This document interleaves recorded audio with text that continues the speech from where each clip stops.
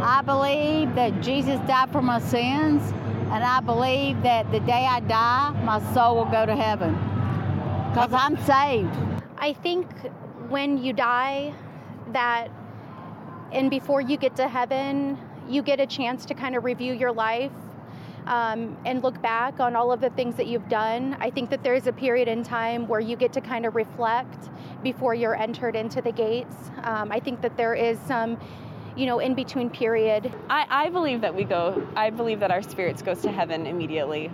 I know there's some controversy over that, but I believe that when we die, our bodies die, but Christ has our spirit and we immediately are in heaven. Christ told the thief on the cross that today he would be with him in glory. Yeah. So we pass on from here, we enter into glory with Christ.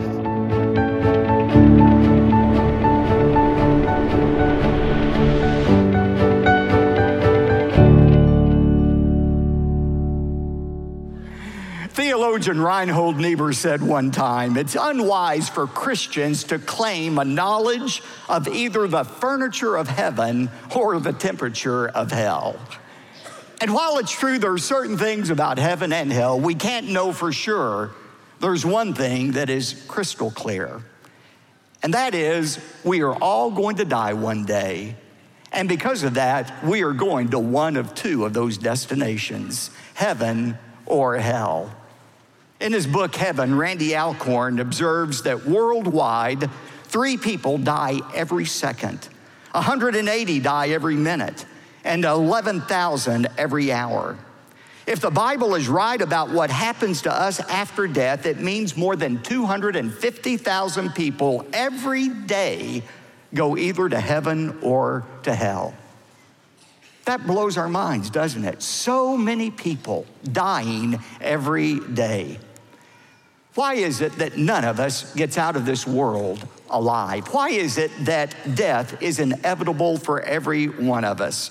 In Ecclesiastes 9, verses 2 and 3, Solomon says, it is the same for all. There is one fate for the righteous and for the wicked, for the good, for the clean, and for the unclean, for the man who offers a sacrifice and for the one who does not sacrifice.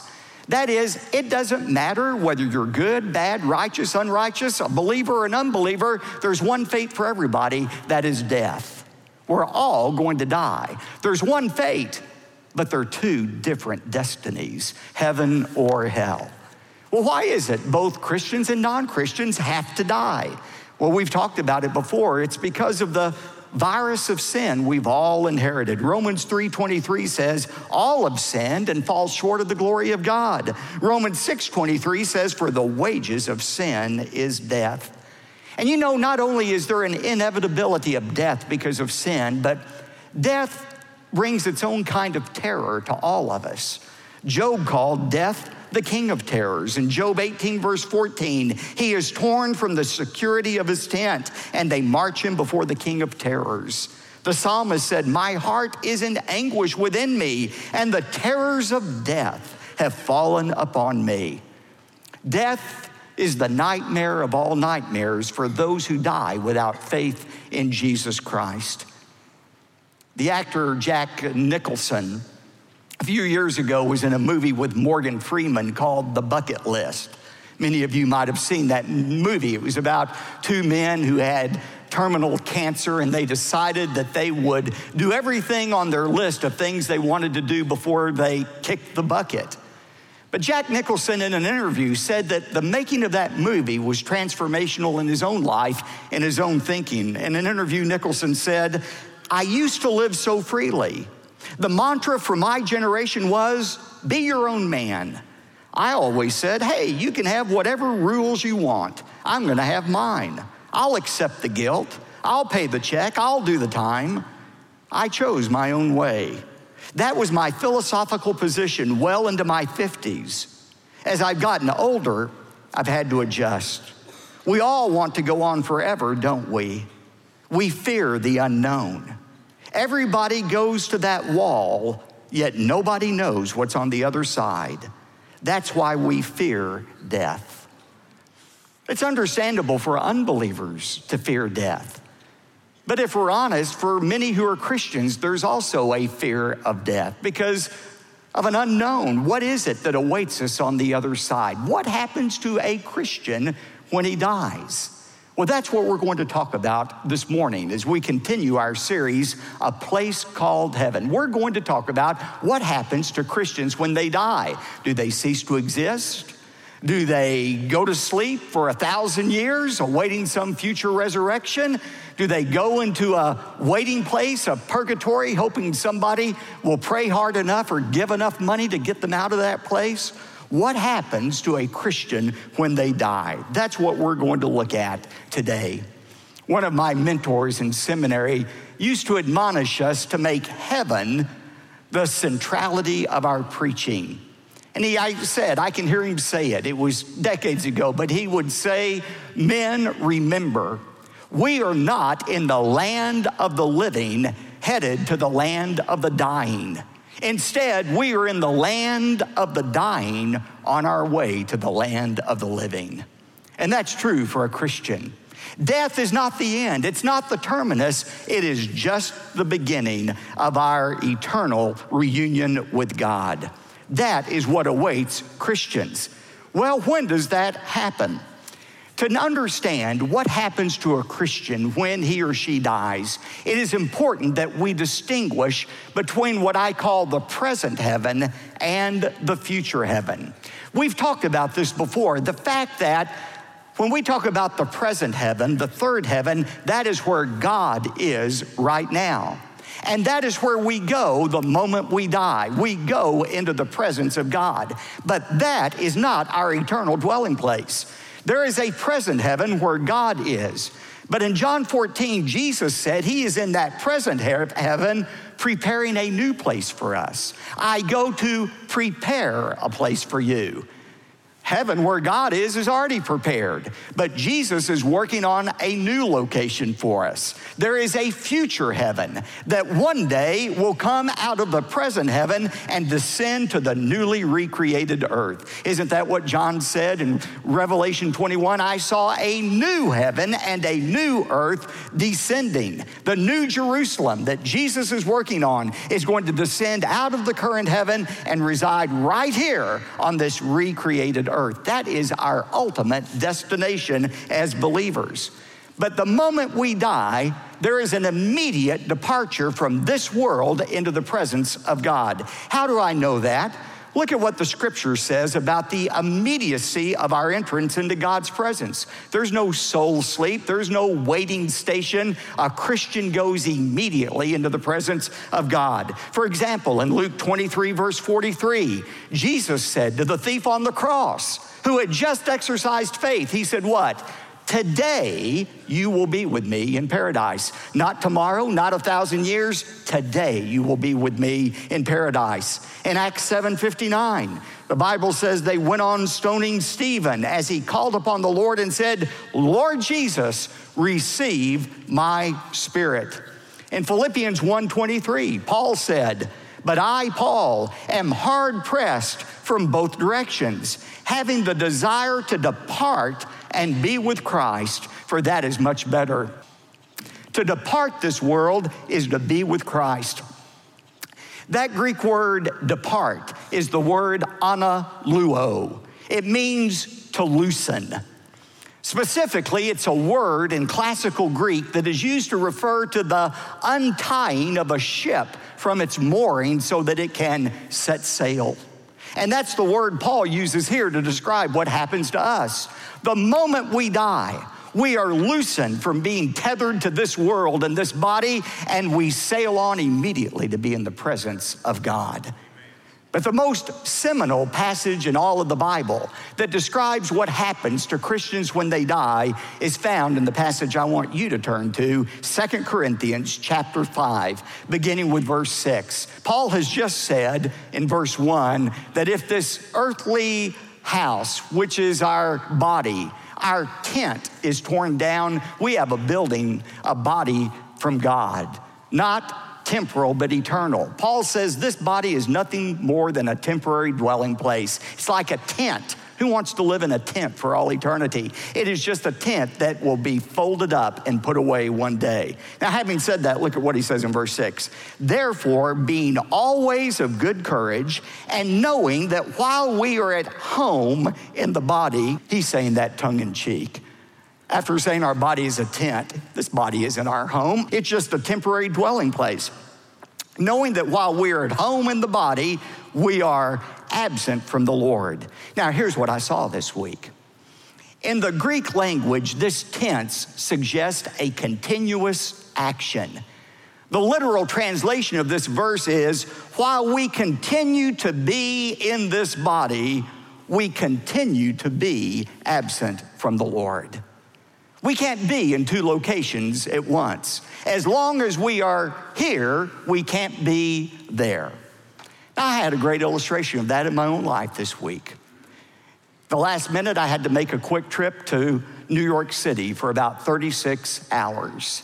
And I went there. It was fine. I like New York City just fine. I had a jam-packed schedule, assignments that I had to fulfill from 4 in the morning until midnight. I was busy. I met people for the first time that I didn't know. I met a lot of friends I already had. But the whole time I was there, I couldn't wait to get back home. And the reason is, New York City is not my home. It's a temporary place for me, but it's not my home. My home is in Dallas. But as long as I continued to be up there, I continued not to be here at my real home. Now, that's what Paul is saying for a Christian. We think this world is our home. It's not. It's not. It is a temporary location. Yes, we have people we like and we love here. Yes, God has given us an assignment here on earth that's very important, but it's temporary. This is a temporary location. And as long as we continue to be here, we continue not to be at home with the Lord. That's what he's saying. But look at what he says in verse 8. We are of good courage, I say, and prefer rather to be absent from the body and to be at home with the Lord. The tense this is in suggests a forever completed action in the past. What he is saying is, I prefer to be once for all absent from the body so that I can be once for all at home with the Lord. And that's what happens to us when we die. The moment we leave this body, we are forever at home with the Lord. That's what happens to a Christian when he dies. Now, some people may say, well, what about those who died before Jesus? What happened to the Old Testament saints? What happened to Abraham and David and Jeremiah? Where are those people right now? Where did they go when they died? It's an interesting question. First of all, were they even saved? I mean, they lived before Jesus offered his sacrifice. How were the Old Testament saints saved? There's a very simple answer to that. People in the Old Testament were saved just like you and I are saved. They were saved by the death of Jesus on the cross for their sins. Jesus was the only one who could pay the sin penalty. You say, well, wait a minute. They lived before Jesus. How could Jesus' death save them if they lived before Jesus? Have you ever wondered about that? Well, it's easy. They were saved on credit. Now, you understand the concept of credit. Maybe some of you all too well, you understand the concept of credit. You know, it's an amazing thing when you think about it. You can go to Home Depot or you can go to Sears and you can buy a washing machine. And the funny thing is, you don't have to pay $1 for it. All you have to do is take out this little worthless piece of plastic, hand it to the clerk, and guess what? You can walk out with that washing machine without paying $1. It's yours for free until the bill comes due 30 days later. Then it has to be paid for, doesn't it? Now, it was the same way with the Old Testament saints. They didn't have any plastic credit cards, but what they did have was faith. Genesis 15:6 says, Abraham believed in the Lord, and God reckoned, literally accounted it to him as righteousness. Abraham, as well as all the Old Testament saints, believed whatever God revealed to them, And their little bit of faith in and of itself was just as worthless as a plastic credit card. Faith can't save us. It can't save you. It can't save me. We can only be saved by the blood of Christ. But their exercise of their little amount of faith and believing whatever God told them allowed them to be saved on credit. And the bill for their sins, just like the bill for our sins, came due, well, not 30 days later, 2,000 years later. It came due on Mount Calvary. And Jesus paid that debt for all of us. And that's why some of his final words on the cross were, "It is finished." Literally, tetelestai, paid in full. That's how the Old Testament saints were saved, the same way you and I are saved, by the blood, the forgiveness of Jesus Christ. They were saved on credit. So where did they go? Where did they go? Well, to understand where they went, you need to understand the concept of Sheol and Hades. Now, Sheol is a Hebrew word that simply means covered or hidden. There are a lot of people who believe that before Christ came, there was a dwelling place for both the righteous and the unrighteous called Sheol. Think of it like a big duplex that's divided into two parts. And Sheol had two parts. One part was for the righteous, the saved, and it was called Abraham's bosom. The other half was for the unrighteous. In the New Testament, it's called Hades. And the idea was when people in the Old Testament died, they either went to Abraham's bosom, paradise, or they went to the bad place in the duplex, Hades, a place of suffering. And so the thinking goes that when Jesus finally died on the cross, after his death and before he was raised from the dead, during those days, he went down, or wherever it was, to Sheol, and he emptied out the good part of the duplex, Abraham's bosom. And he took all the Old Testament saints from there to be with God in heaven forever. People who believe that even have a passage of scripture they point to, Ephesians 4, talking about Jesus. He who ascended first descended to the lower parts of the earth, and he led captivity captive. Someday when I preach through Ephesians, I'll show you that's not what that passage is talking about at all. I don't believe that is at all what happens. But this concept of two destinations, one for the righteous and one for the unrighteous, is biblical. We find it in Luke chapter 16. This is where you find the concept of Abraham's bosom and Hades, but it's not in some divine duplex. You remember the story Jesus told. Two men died. One man was a poor man. His name was Lazarus. And when he died, he immediately went to Abraham's bosom. Now, he didn't go to a place of blessing because he was poor. There's nothing righteous about being poor necessarily.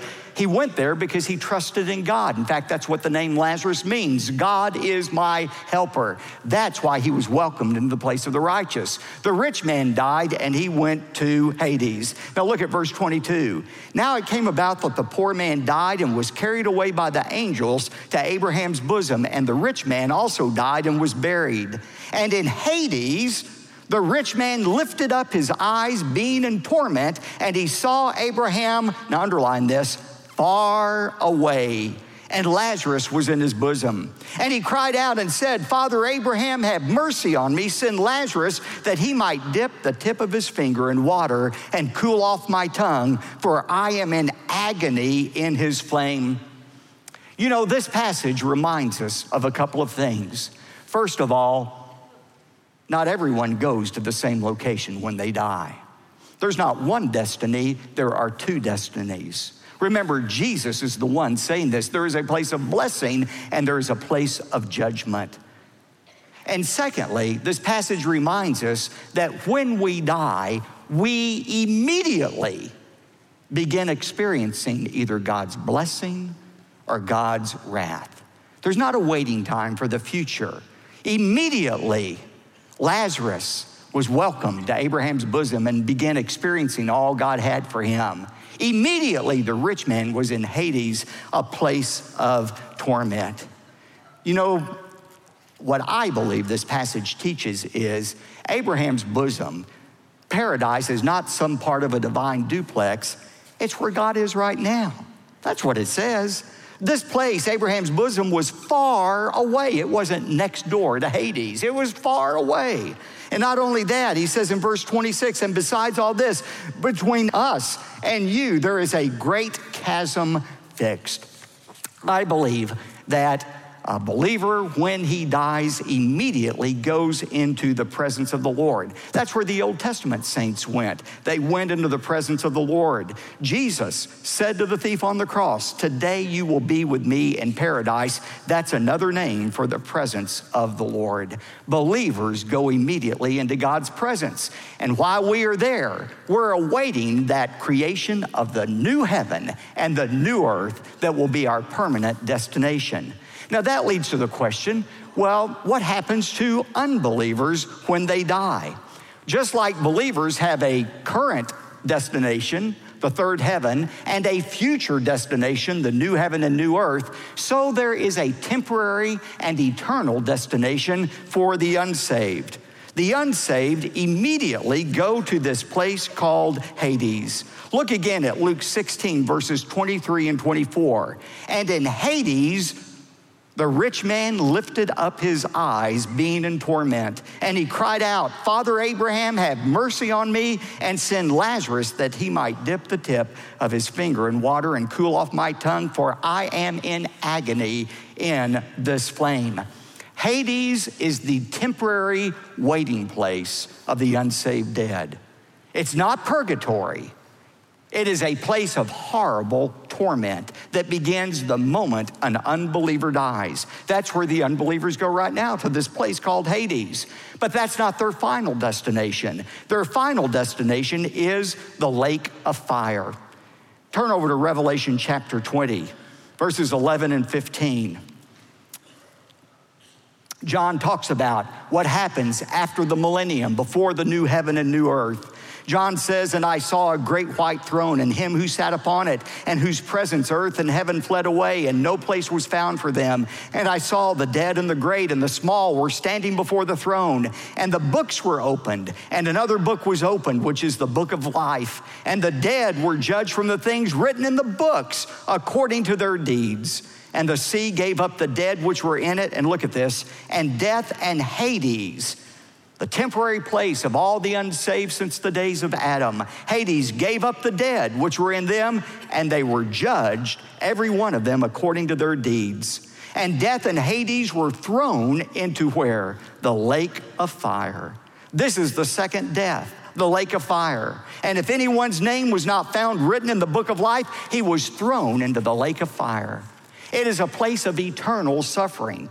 People aren't destroyed in the lake of fire. We have Satan, the beast, and the false prophet are all thrown into the lake of fire before the millennium. 1,000 years later, they are still alive and they are still burning and being tormented. So it will be with all unbelievers. It is a place of forever suffering. Right now, when an unbeliever dies, he goes immediately to this terrible place called Hades. The common experience, though, in both the temporary location Hades and the ultimate place for the unsaved, the lake of fire, is agony, physical pain.